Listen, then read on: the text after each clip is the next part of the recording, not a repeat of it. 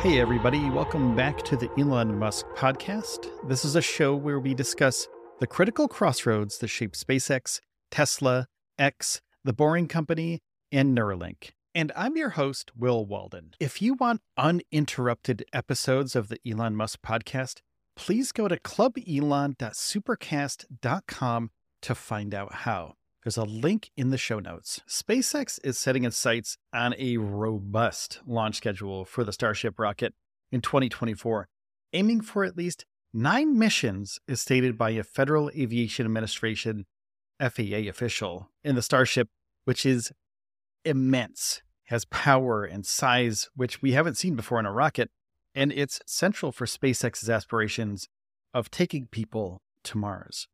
Now, despite the goals, SpaceX acknowledges the challenges ahead in making the Starship Mars ready.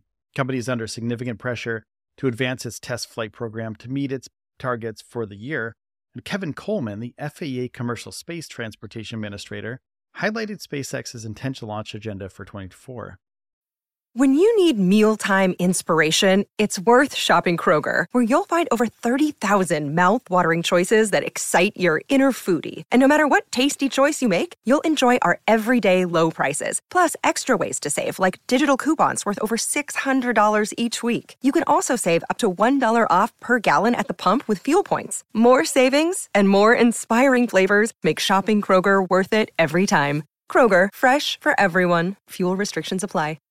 He said that the workload involved preparing in these numerous launches said that there's continuous dialogue between SpaceX and the FAA to facilitate this brand new and aggressive schedule for this monstrous rocket. Now, the FAA previously mandated a cap of Starship launches, about 5 attempts annually, following an in-depth environmental assessment. This restriction is something SpaceX is keen to modify to accommodate its expanding launch itinerary. And if they need to go to the moon, they need to launch hundreds of these rockets to make sure that everything works perfectly. Now, SpaceX's inaugural integrated flight test for the Starship occurred in April of 2023, marking a moment in history that the rocket's eventual failure happened during the first stage separation. Now, the event underscored the risks and the complexities of the Starship program, and then they did a follow-up test, IFT-2, conducted in November. So they only did 2 tests that year. But this laid the groundwork for future launches. SpaceX is now gearing up for the 3rd test flight, anticipated around mid-March-ish, which could set the pace for monthly launches until the year's end. And the Department of Defense is exploring a potential new launch site for Starship in Florida, too. And this would be of strategic importance for the rocket and also for the DoD. This move involves an extensive environmental impact study to assess the feasibility of such launches from the Space Coast of Florida. And as SpaceX prepares for its first Starship launch of 2024 from the Starbase facility in South Texas, regulatory hurdles remain a significant focus. The FAA is actively working with SpaceX to streamline the licensing process for new Starship launches going forward.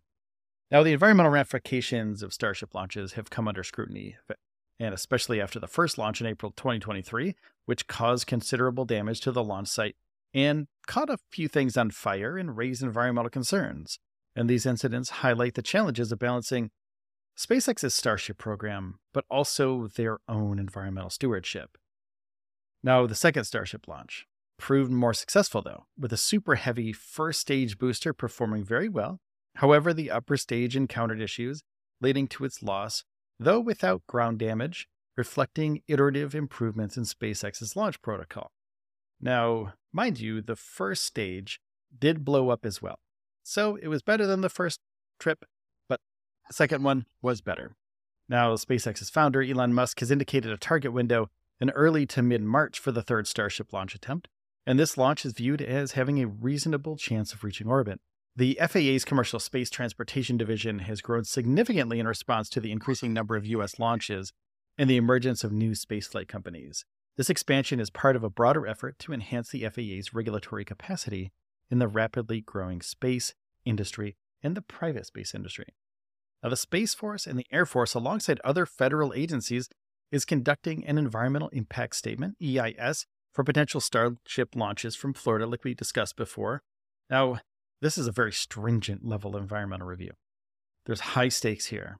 And we know that if SpaceX passes the environmental review, we're going to see a few launch towers happen as soon as possible from this launch site because the Department of Defense is involved. Now, SpaceX has conducted 2 notable launches from Starship facility in 2023 at Starbase, with both missions ending in explosions shortly after takeoff. The potential for Starship to support NASA's missions and the Department of Defense's interest in its capabilities shows that Starship is very important. It's a strategic rocket. It's not just a rocket that will get people to the moon and Mars.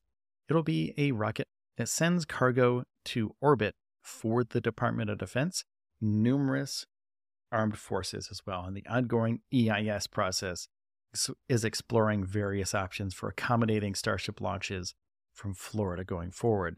Hopefully that can be done within the next 6 months, but we're expecting it to be 8 months to 12 months before this all happens.